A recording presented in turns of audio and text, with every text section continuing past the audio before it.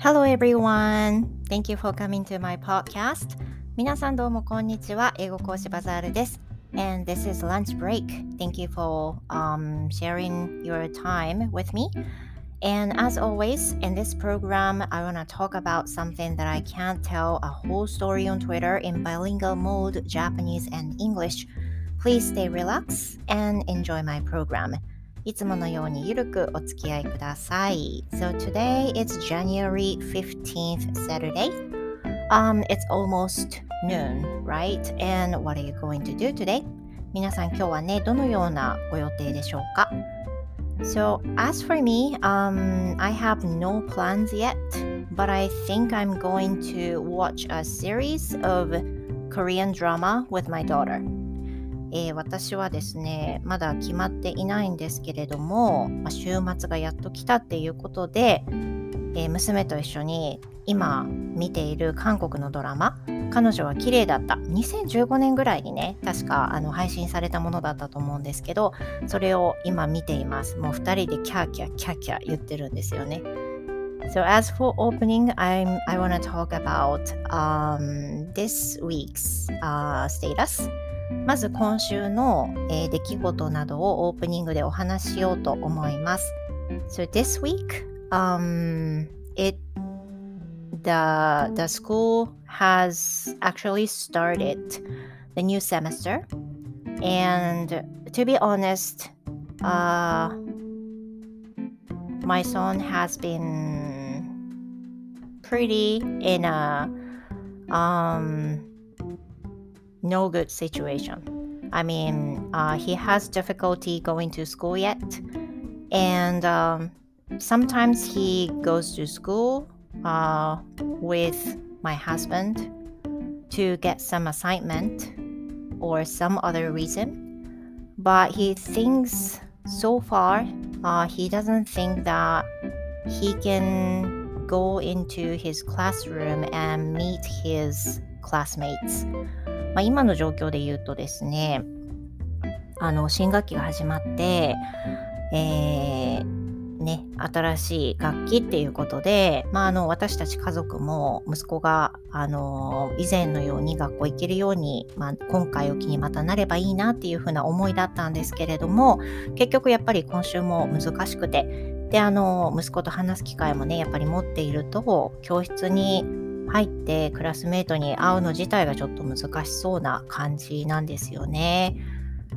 You know, although my husband and I don't want to push himself too much, but I also hope that in someday in the near future, he can go to school by himself just like before, but it seems like a bit difficult.今の段階だとかなり難しいのかなってね思いますが But now we have been struggling try a new one after another 次から次にね考えられるものを試しながら今模索中というところです Sometimes we get down of course maybe so does my son but now he looks healthy enough.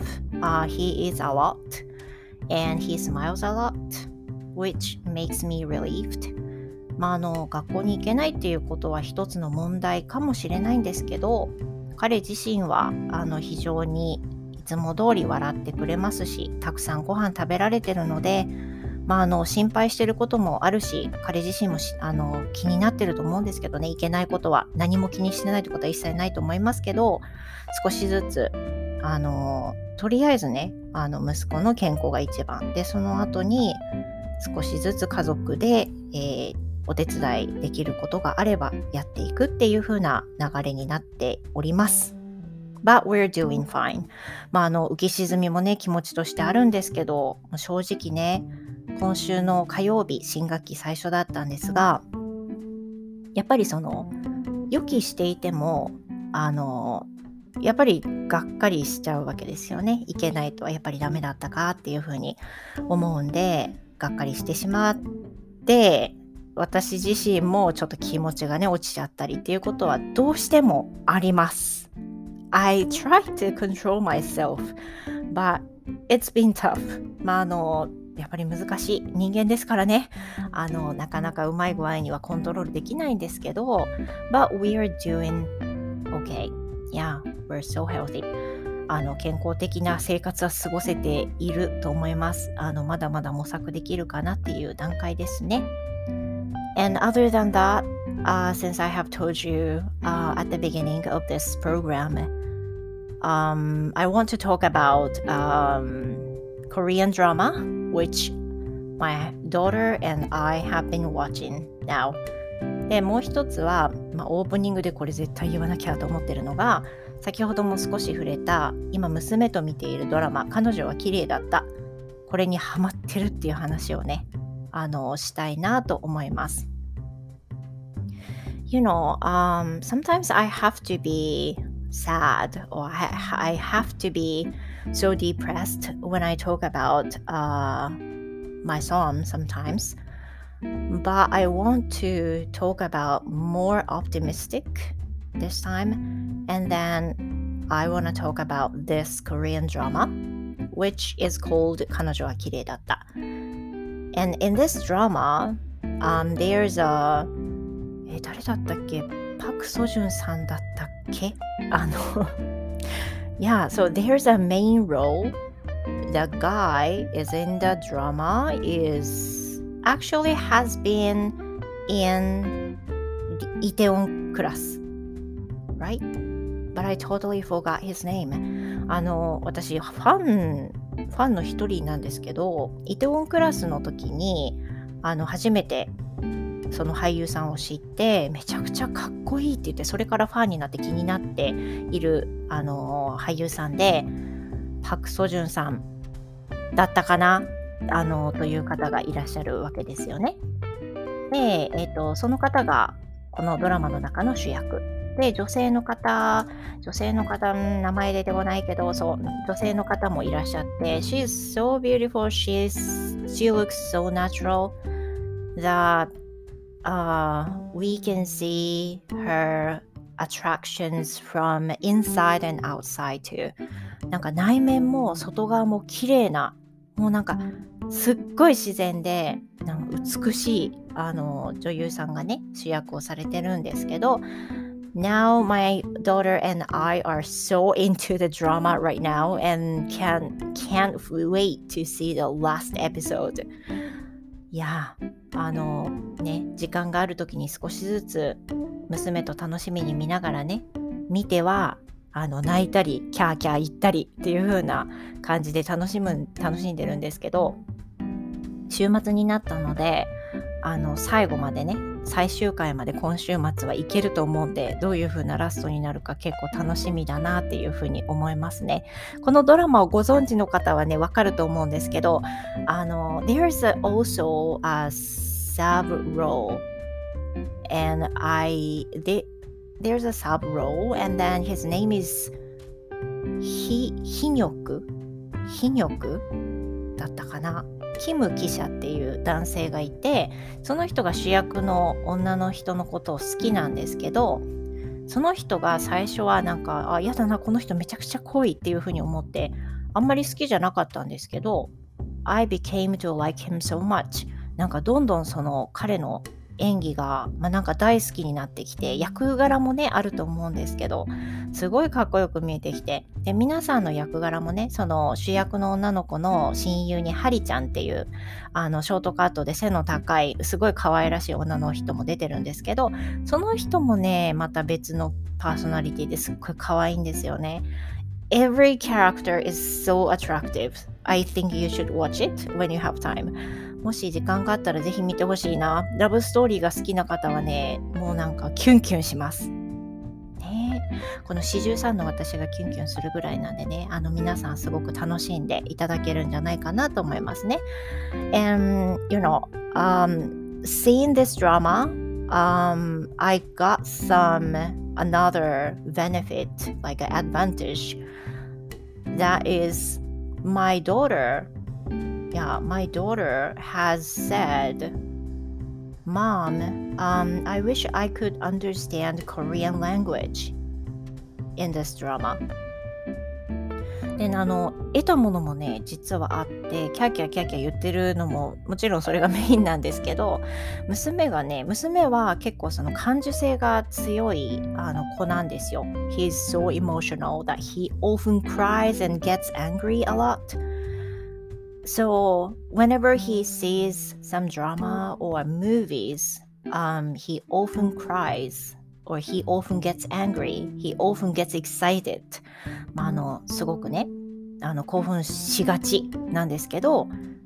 娘がドラマを見てるときに、今回のドラマを見ていると、ママ韓国語が理解できたらいいよねって思うっていう風に言ったり、会話の中でいろいろ出てきてる短いフレーズとか、やっぱりこういう風に言うんだっていうの分かるときありますよね。で、そんな時にでーってはいって意味なんだねとかね、そういうのに気づいて言ったりすると、こういうのに得ることがあるなって。で、娘はね、そこからね、韓国語また勉強したいよって、またっていうのは、1年ほど前に私と娘同時にイテウォンクラスを見た後に韓国語の学習を始めたんですよ。デュオリンゴでね。でもその後にすぐやめてしまって、それから音沙汰なしな状態なんですが、娘がもう一回やろうかなっていうふうに言い出したりしました。And the other day, when we were watching like English drama,she also said that she wished she could speak English. She could understand English so that she could really understand what they say in the drama. あとはね、他の英語で話されてるような映画を見るような時も同じことを言うんですよ。なんか英語わかったらいいのになとか、あとはこういう風に喋れたらいいのになとかいう風に言うので、こうできたらいいのになとかいう憧れって結構大きなモチベーションになると思うんですよね。それが行動に移るかどうかは別としてね。だから、漠然として勉強したりするよりも、何かのその作品とか、あとはいろんな人の言葉とかに感化されて、やらなきゃなとか、勉強したいなっていうふうに思うっていうのはすごくいい体験だなというふうに個人的には感じています。I think when my daughter is inspired by some dramas or movies, I think that's really a good experience for her to want to study some other languages. Not just, have to study the languages for the exam, but also wanting to study some languages just because she wants to understand the story in the drama or movie. これはね、大きいですよね。勉強しなきゃいけないから勉強するじゃない目的で勉強したいって人が思った時やっぱり強いと思うんでね。そこからね、勉強に移るかどうかわかんないにせよ、語学を勉強する楽しさ、良さみたいなものはね、映画を見たりドラマを見ることで、気づいてるんじゃないかなっていうふうに思うと、やっぱりこういうのを見ててよかったなっていうふうに思う瞬間でもあります。Yeah, so that is for opening. 今週の出来事はね、そういうことです。浮き沈みあり、悲しいと思ったこともあり、で模索することもあり、楽しいことありというふうな感じでした。皆さんの1週間はどんな1週間だったでしょうか。さて今日はですね、today's episode will be episode 61. And now I'm going to talk about the little tips or little thing that students are willing to make a mistake for learning English for 英検。で、今日お話ししたいのは、英検目前。英検の受験近いですよね。今週末の人もいれば来週末の人もいるはずですが、英検目前で、生徒さんたちね、結構英検対策で今教えてる子がすごく多い時期になるんですけれども、教えていて感じる、生徒さんがよく勘違いしがちなこと、あとはぜひやってほしいこと、それについてお話ししたいなというふうに思います。I don't think for those who have been studying for Eiken now might not have enough time for listening to this, but I hope someone could hear it. 今ね、英検のために勉強してる方っていうのはこんなポッドキャスト聞いてないと思いますが、もしちょっと休憩しててね、聞いてるとか言ったら、こういうのも助けになるんじゃないかなと思うんで、ぜひ聞いてもらえたらというふうに思います。で、また、ライティングや面接の時の大事な tips については過去ログでお話ししています。I have actually posted the episode about Aiken, especially for writing and also the speaking test. So if you want to know about that, please go back to the previous episode and then listen to it. Okay? で、詳しくね、説明しているエピソード、英検対策とかいうエピソードだったと思うんですが、そこに詳しくありますので、ぜひそちらを聞いてみてください。So, please stay with me and then I will be right back. Thank you.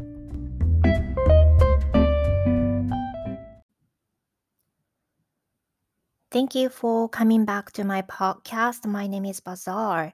and today I'm going to talk about Aiken and especially for the things students are willing to make a mistake. 今日は英検目前ということで、生徒さんが勘違いしやすいこと、またぜひやってほしいことについてお話をしたいと思います。I have posted some episodes about Aiken before, but I want to talk about some other things today. で、過去にも英検に対するエピソードは配信してるんですけれども、今日はまた違った視点からね、生徒さんに教えていて感じることっていうことについてお話ししてみたいと思います。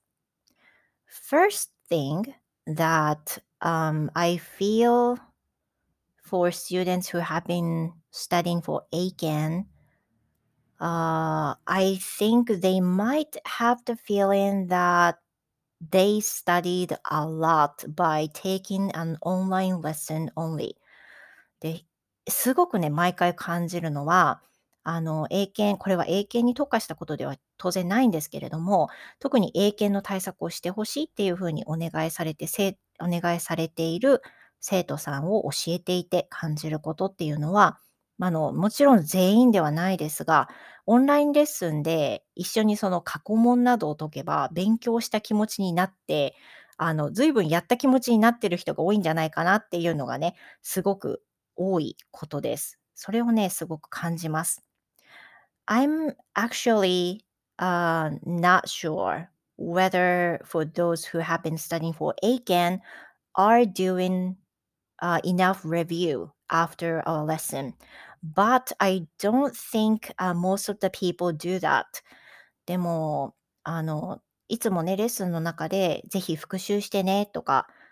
ここの新しい単語たくさん出てきたのでカバーしてねっていう風に言うんですけど、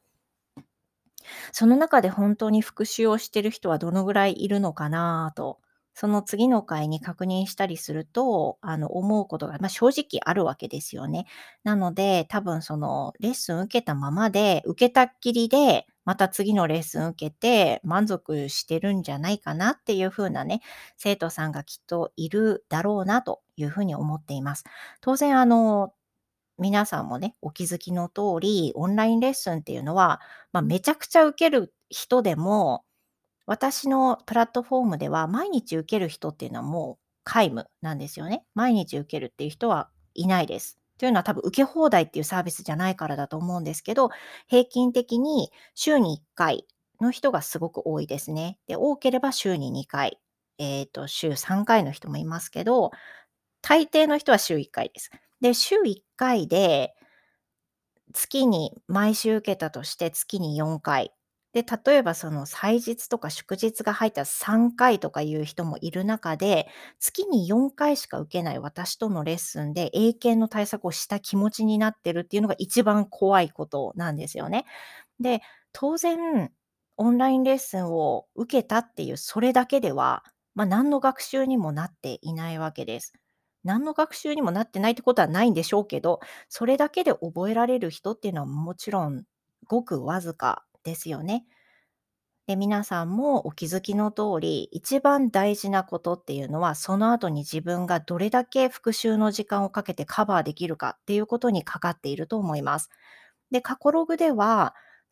特に勉強する中身として、長文が苦手な人は精読っていうのをやってほしいとか、そういう話をしたと思うんですけど、今回はオンラインレッスンではない自分時間だけの時に、一番優先してやってほしいことについて話したいと思うんですね。That is to learn more languages, more language じゃないですね。To learn more vocabularies for Aiken, especially for the grade you're going to take. 一番大事なことは、語彙力を上げることっていうふうに申し上げたいと思います。で、特に英検の場合は、準2級とかね、3級とか、準1級とか、級が分かってるわけですよね、何級受けるってね。なので、その級に特化した単語に取り組んで、語彙力を上げること。これは、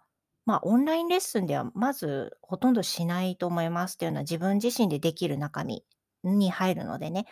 で、この語彙力を上げるっていうのはもう本当に大事で、英検を受ける生徒さんには言っていることなんですが、どうしてその語彙力を上げてほしいかっていうと、どんなに過去問を解いたとしても、文法の基礎が分かっていたとしても、語彙がわからないと始まらないわけですよね。これは、私は英検準1級までしか持ってなくて、1級持っていません。で、受けたこともないんですけれども、非常に難しいこと分かっています。だからその1級も持ってない私がね、ここまで言い切っていいのかっていうとこ正直あるんですけど、でも、私が対応してる生徒さんっていうのは2級までの生徒さんをいつも見てるんですが、やっぱり文法が分かっていても語彙が分からないと始まらないっていうのは、どの級に対しても言えることではないかなって思います。で、語彙こそ隙間時間に一人でもできることではないでしょうかね。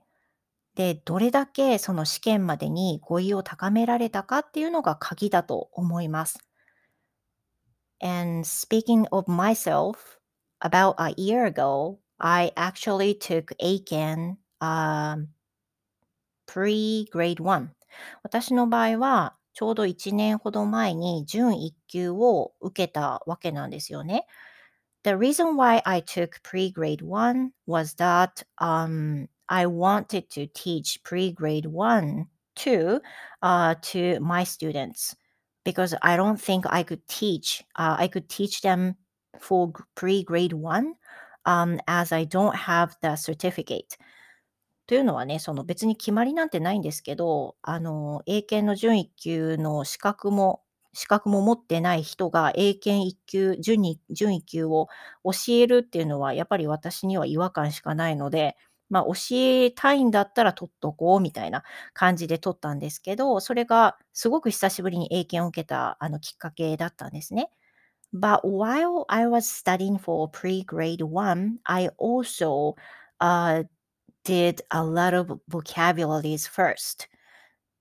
で、その私がやった中でも、一番時間を割いたのが単語です。単語を何回も何回もやって、とりあえず単語を網羅しようっていうのが、もう本当に first priority、もう一番の優先事項として取り組みました。そのぐらい語彙力っていうのはすごく大事なんですよね。あとは、その、文法で知らない部分っていうのが仮にあったとしても、単語単語の意味さえ分かれば、つなぐことってできると思うんですよ、大方。で、そういった意味で、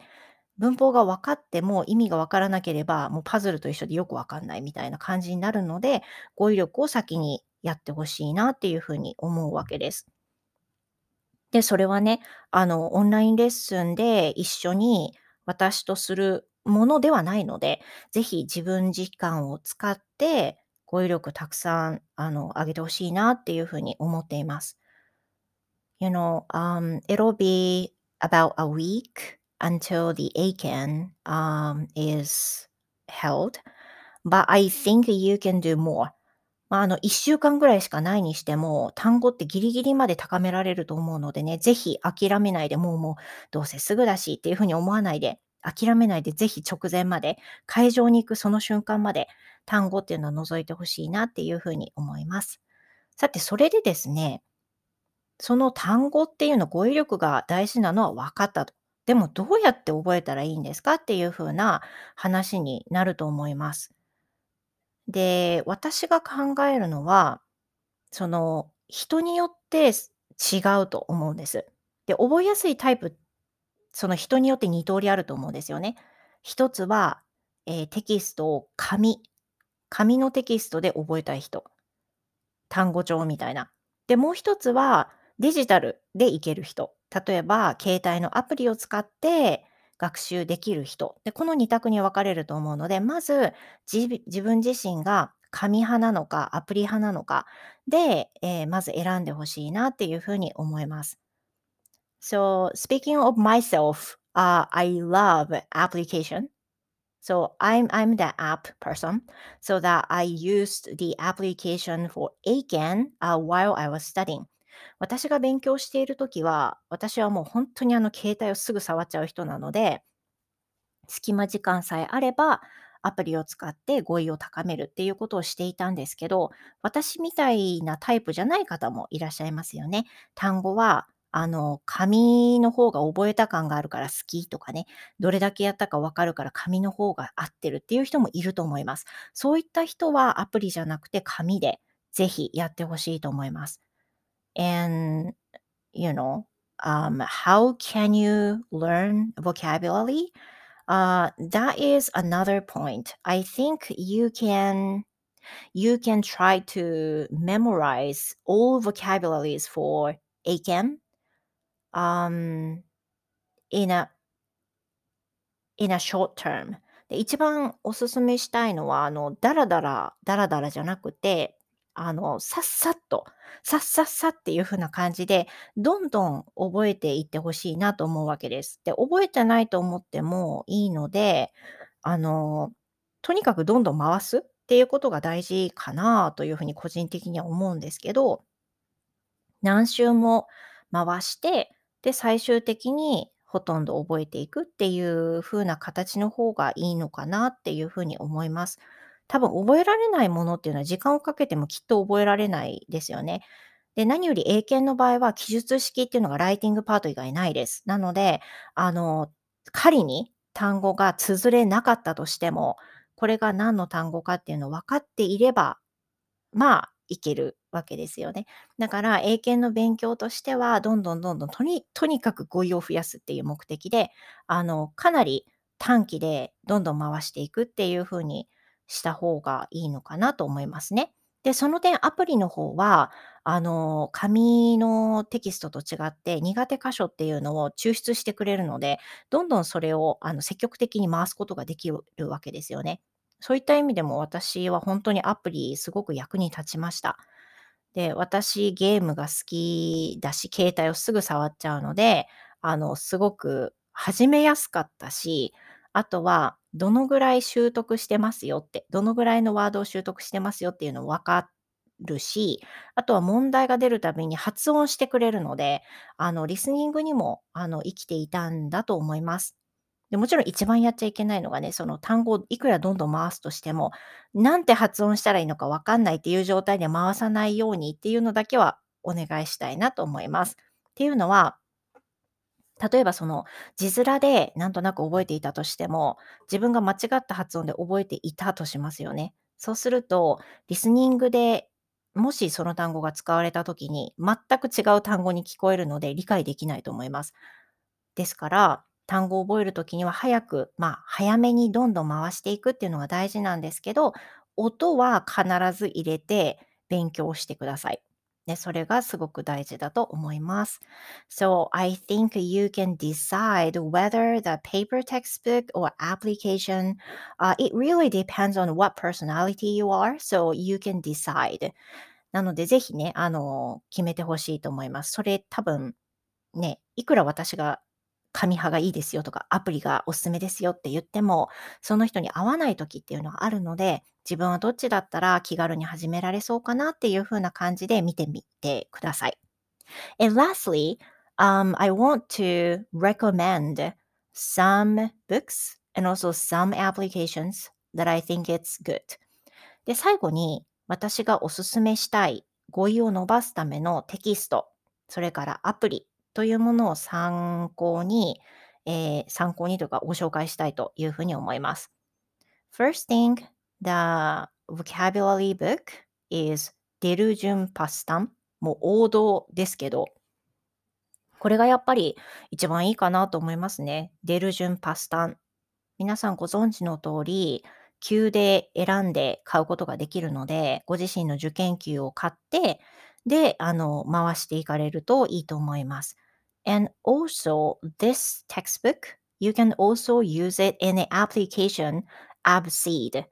ちょっと読み方間違ってたらごめんなさいね。アブシードって読んでいいのかな？ ABCEED っていう風に綴るんですけど、ABSEED っていうアプリがあるんですが、この ABSEED っていうアプリは、書籍をね、オンラインで買って、書棚として入れることができるアプリなんですが、この ABSEED というアプリにも、デルジュンパスタンっていうのを購入して、アプリの中で使うことができます。And that is the way I used to do it. で、これが私がやっていた方法なんですけど、デルジュンパスターの準1級を買って、アブシードというアプリで何回も回して語彙を高めていました。おすすめはデルジュンパスタン。他にもいいテキストあると思うので、皆さんがお好きなものがあればね、ぜひそれで回してほしいと思います。And for those who do not want to buy any textbooks, then there's a free application called 英検英単語。で、最後にですね、お金出したくないっていう人がもしいたとすれば、無料のアプリでおすすめもあります。それは、英検英単語というアプリです。英検英単語。で、これはですね、I think you can take by two, grade 2。確か2級までね、使えます。2級まで使えます。So you can try it for free. But one thing, you have some ads between them. ただ、無料なので、学習してる途中で、広告は入ってきます。当然。So if you want to eliminate it, maybe you can buy it. もしそれが嫌だったら、もう、そういったオンラインで買えるテキストを買われた方がいいかなと思います。結構どんどんね、広告が入ってくるので、大丈夫な人は全然それでも十分勉強できると思います。で、しないよりマシなんで、もう時間がないからもう今更買ってもっていうぐらいだったらもうアプリやってください。そしたら、英検英単語っていうアプリが無料でできるので、広告入るんですけど、しないよりマシです。ぜひやって、どんどんどんどん語彙を、高めてね、当日迎えてほしいなというふうに思います。So I think that will be it. 今日の配信は以上です。I hope everyone could get a good score on ACAN, and I hope you can have enough skills during the test. 皆さんね、緊張されると思いますけれども、級が上がればね、上がるほど多分緊張されると思うんですけれども、ぜひリラックスして、自身がお持ちの力が当日存分にね、出せますように、私もお祈りしております。So thank you for listening to my podcast again, and I hope you have the wonderful weekend and see you in my next episode. 今日もお付き合いいただきましてありがとうございました。良い週末をお過ごしください。See you next time!